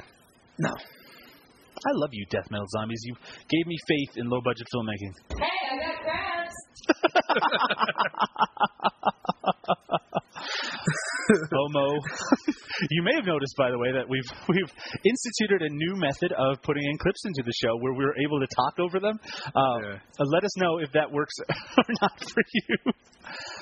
And if it doesn't work for you, then go fuck yourself. Go fuck yourself, because it's faster, and faster is faster and burnt out. Mo, moving on from Death Metal Zombies, which I'm going to give our official thumbs up on No Budget Members. Big thumbs up to you, Todd Jason Cook. Here's a good question. I know we asked the question with Gorno, where does it fall within the worst of the movies we've seen? Where do you think this falls within the best of the movies we've seen? Now that's tough. That's a bit tougher, I think. I think so.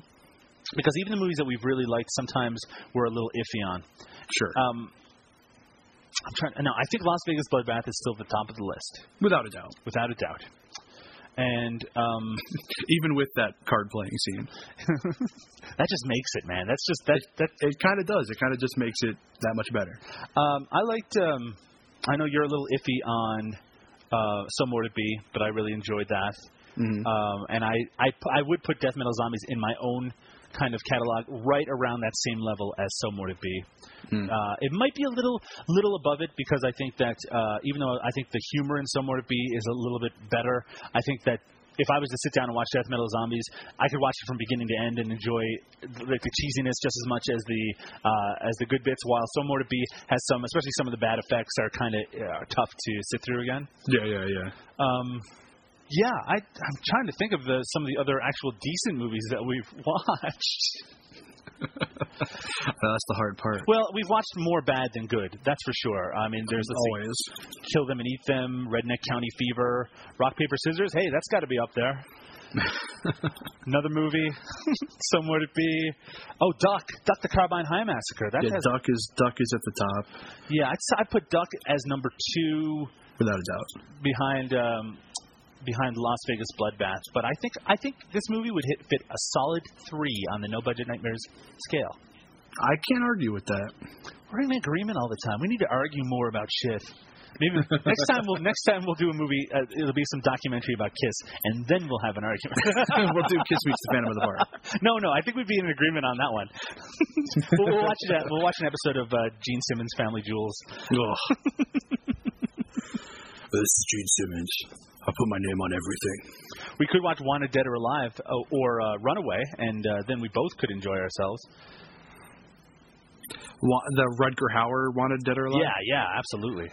That's not a bad choice. I love that movie. It's not really. I mean, it's not really. Not a no-budget nightmare. No-budget nightmares. But I watched it just a few weeks ago, and it really satisfies everybody because the end, spoiler, ends with Gene Simmons' head getting blown off with a grenade.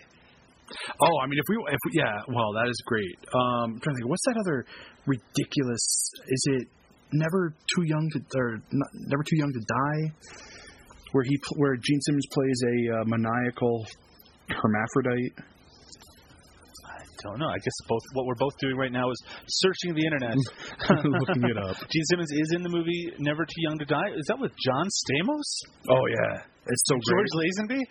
Yeah, that's it. Because Gene Simmons plays Carruthers / Velvet Von Ragnar, and Velvet Von Ragnar is his drag name. Mo. Yes. I forgot to tell you what my theory was in terms of who the Richard Nixon killer was in Death Metal. Oh, okay. In the credits, not in the credits of the movie, but on the credits on IMDb, it says that Bill DeWilde played Brad and the Nixon killer. Okay. So I guess the idea is that all along, even at the beginning before all this stuff happened, theoretically it was Brad doing these murders. Even outside of his beloved living corpse, he is just maybe a bit of a psycho, which explains some of his speech patterns. And at the end, this is Brad, now grown up, still kind of a psycho, who is wearing the Nixon mask. Just my theory. Todd Jason Cook, please feel free to email us and tell us that we're totally fucking wrong and that your movie Zombified will prove it. But yeah, so at the very least, he played the Nixon killer. Mo, I've noticed that you've been watching a lot of films lately. Yeah, I've been like a maniac. I think I've watched like 20 movies in the last like 5 days. Yeah, it's ridiculous. I'm at a stage in my life where I no longer can do things like that, so I have to live vicariously through your movie watching. Why don't you just give us a little quick rundown of some of the movies you watched in the last couple of days? Well, here's what I've been doing for the most part is, I don't watch a lot of modern films. So what I tend to do is I tend to do one big catch up, So that's kind of what I've been doing. So I've been watching a lot of, modern stuff. So let's see, what have I watched? Today I watched The Descendants. It wasn't bad. It was okay. Matthew Lillard, I said, was good in it. He is pretty good in it, I think. Yeah, he's not bad. It's good performances. It's not a really engaging, it's not a totally engaging movie, but it's well acted. Yeah, and I watched Source Code, which I thought was really good. I haven't seen that yet. It's good. Let's see. And I did watch some older stuff this weekend because I had John Cross over. John Cross from the After Movie Diner podcast? Yes, John Cross from the After Movie Diner podcast. That reminds me of the time when he was on the podcast about my film, Rock, Paper, Scissors, The Fall. Yeah, well, we didn't watch that movie. So, yeah, we watched Red State, and then we watched the Kevin Smith Q&A, Burn in Hell. I liked them both. They weren't bad. I have a burning rage against Kevin Smith that maybe I'll ease in my older years, but I'm from my love of his early movies, I really have come down hard on him. I think I was just thinking a couple of days ago about how Ben Affleck has become such a quality filmmaker, and even if you didn't like The Town, it's hard to deny that Gone Baby Gone is a great movie. I haven't seen either of those. Well, I think they're both excellent, and his new movie, which the title is I can't remember at the moment. I think it looks terrific, and watching the trailer for his new movie just reminded. Is that the one that he stole like half the cast from Red State for? Oh, well, I think Michael Parks is in it. I don't think, and John Goodman is in it as well. So I guess there's elements of that. One. But the cast looks amazing. I mean, it just from top to bottom. But that film, when you see the trailer, I'm like, my God! In just 3 films, he's become like 3 times the director that Kevin Smith has ever been, you know, and he's a quality craftsman in terms of a director, and Kevin Smith just hasn't, in my opinion, just my opinion now, not fact. Sure. He never evolved, and when you don't evolve, you die. You die. And that's what he's doing, apparently. I guess. I mean, I haven't seen Red State yet, so I can't form an opinion on it. And then, and I know because we always like to talk about documentaries, I have watched some of those. Me too. I watched a documentary called Abel Raises Cain. About, what's the guy's name? Something Abel. He's like a professional prankster. It was interesting. And then I watched H.H. Holmes, America's First Serial Killer. Oh, yeah. Also, I saw that on Netflix. I saw that it was on Netflix. I'm really looking forward to seeing that. Yeah, it's good. It's interesting. I watched The People versus George Lucas. I said it wasn't bad, but it's like 90 minutes of beating a dead horse. I mean, I know that recently you watched or listened to the Plinkett. I think you listened to the audio commentary. Is that right for Phantom Menace? For Phantom Menace, yeah. For those who don't know, Red Letter Media did those long reviews of the Star Wars, some of the best comedy. It's literally some of the best comedy like ever written. I think those are really amazing. And his commentary track for Phantom Menace is just as good as any of the reviews. And he released that during the re-release, the 3D re-release, so you could listen to it in the theater while you were watching it. Well, there's a great part at the beginning. He goes, "Well, I want you to raise your hand if you're if you're listening to this. Now I want you to look around, and if you see anybody else with their hand raised, you know that they're listening to my voice and not this fucking movie." So I mean, and that's some quality entertainment right there. It was good. And then the last one I'll mention is because it was the biggest surprise for me is I watched 21 Jump Street, which I wanted to hate. Like, I really, really wanted to hate it, but I absolutely loved it. It was so great. I think a lot of people, the reviews as they were coming out, were very similar to that. Some people going in saying that I had very low expectations. I went in thinking that it was going to suck, and we were really pleasantly surprised. I haven't seen it yet. I'm really looking forward to seeing it. Well, watch it. It's funny. Haven't seen the Avengers yet, Mo? I haven't seen the Avengers yet, but I did watch. I did watch Captain America, which I really enjoyed, and I did watch X-Men First Class, which I know is not the same thing at all, but another comic book movie that I had to catch up on. I really loved that as well. Yeah, I like both of those movies. I thought Captain America was. I fell asleep during Thor. That's fine. Not a really fan of that character, to be honest. Sorry, folks.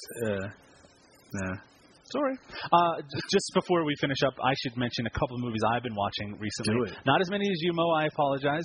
I did watch a couple of documentaries. I watched Errol Morris's documentary Vernon, Florida, which nice, yeah, which is awesome. I love Errol Morris. I love that movie. I hadn't seen it before.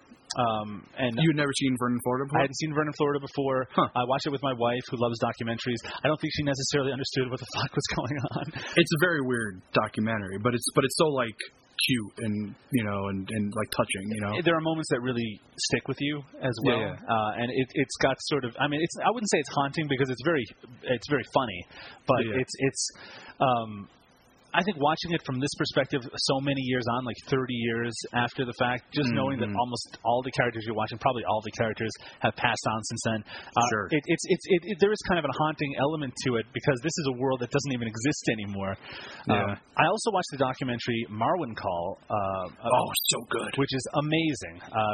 About a gentleman who suffered brain damage after an attack and afterwards lost a lot of his memory and started making these intricate World War II scenarios using like G.I. Joe figures and Barbie figures and building these scenarios and taking photos of them, these amazing photos. Really impressive stuff, yeah. You may have seen there was a small segment on one of the TV version of This American Life a while back of this, but this documentary is a must-see. It is amazing because just what I said, if that doesn't grab you, believe me, there's a lot more kind of weird quirkiness in this movie than you might expect. It takes some odd turns, and it's also, it's one of those, it's a movie that really explores brain damage and the way that when you're returning from that, the kind of weird connections that form in your brain and the kind of amazing things that can come about it because of it. It's really something else. And finally, the last documentary I watched was the Phil Oakes documentary, There But For Fortune, about the folk singer Phil Oakes, who I'm a big fan of. And it's a kind of a depressing documentary because he did kind of drink himself to death and then committed suicide. Sorry, you should know that if you know anything about Phil Oakes. But there's some great music in it, lots of great people in it, like Pete Seeger and Jello Biafra and Billy Bragg, and it's just a really good documentary, really solid. And what's that one called again? It's called Phil Oakes, There But For Fortune, and I saw that on Netflix. Really, really worthwhile seeing. In fact, I've been watching a lot of good movies lately, and including the movie that we covered today, Death Metal Zombies. I was really happy that it was good. Yeah, well, I've had a pretty good run for the last couple of days as far as movies are concerned. I mean, really, I think I've only watched obviously, I fell asleep during Thor, so I don't really count that because I didn't finish it. Mm-hmm. But I mean, pretty much everything else I've been watching has been, it's been 3 to 5s for the most part. Mo? Yeah. Say if someone was listening to this podcast and they were enjoying themselves, or even if they weren't enjoying themselves, they just had to form a strong opinion about something, about what we've said, and they decided that they want to contact us in order to be able to voice their opinion towards us. What would be some of the ways that they would go about that? Well, the first and probably most obvious way is they could contact us on Facebook. Mm-hmm. That would be at facebook.com/NoBudgetNightmares, one word. Oh, yes. They could also contact us on the Twitter. They could contact either one of us directly. I am at DrunkOnVHS, and you are? I'm at Doug_Tilley. That's Tilley. Huzzah. We're very active on these social networks. We put up a lot of exclusive information on our Facebook, and on Twitter, we just never shut the fuck up. Yeah, I haven't been on Twitter too much lately. I've noticed that, Mo. I was a little disappointed, but I guess you've had so much time to watch movies and to snuggle with my compatriot over on the after movie diner. John, you bastard. Anyway.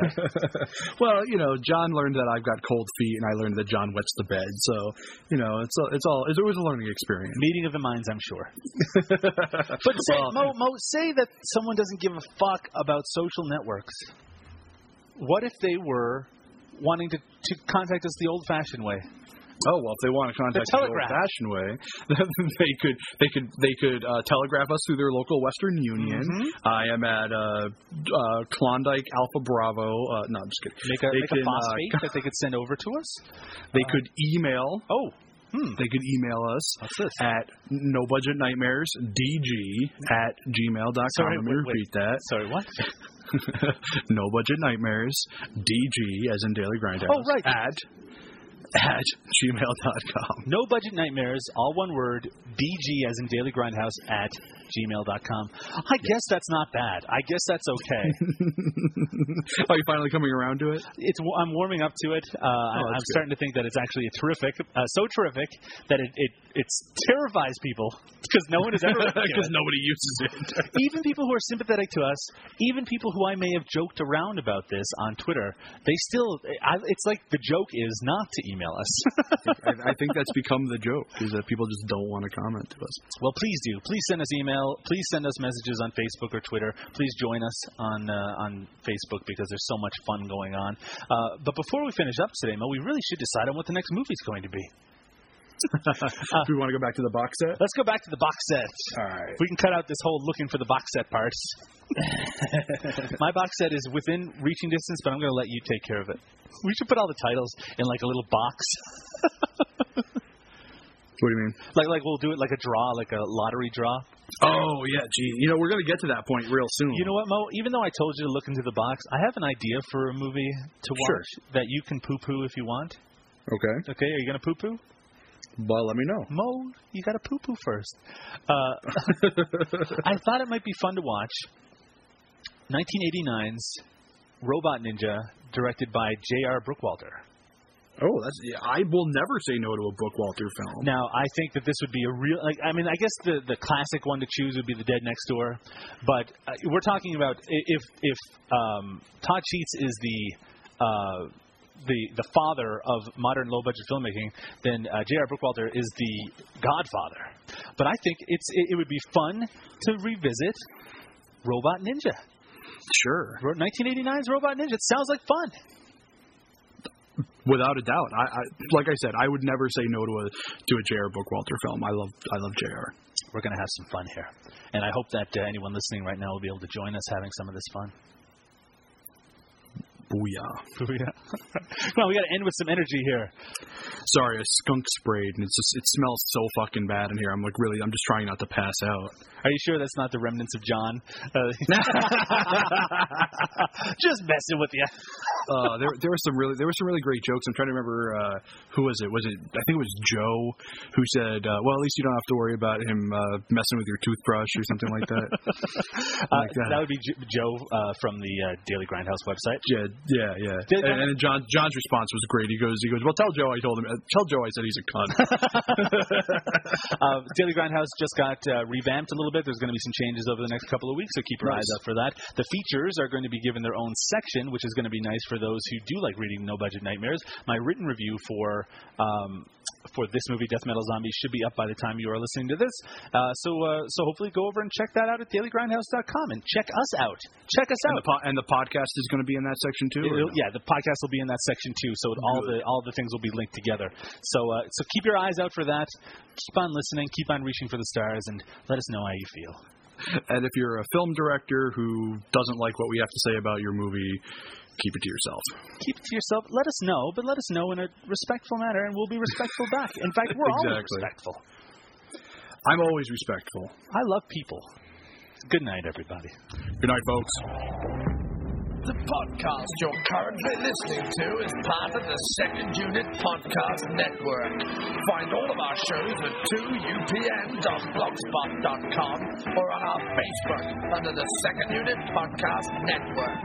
Our fantastic list of shows include Drunk on VHS, We Came from the Basement, The After Movie Diner, Something Weird This Way Comes with Rue and Mo, No Budget Nightmares, and Dr. Action and the Kick-Ass Kid Commentaries.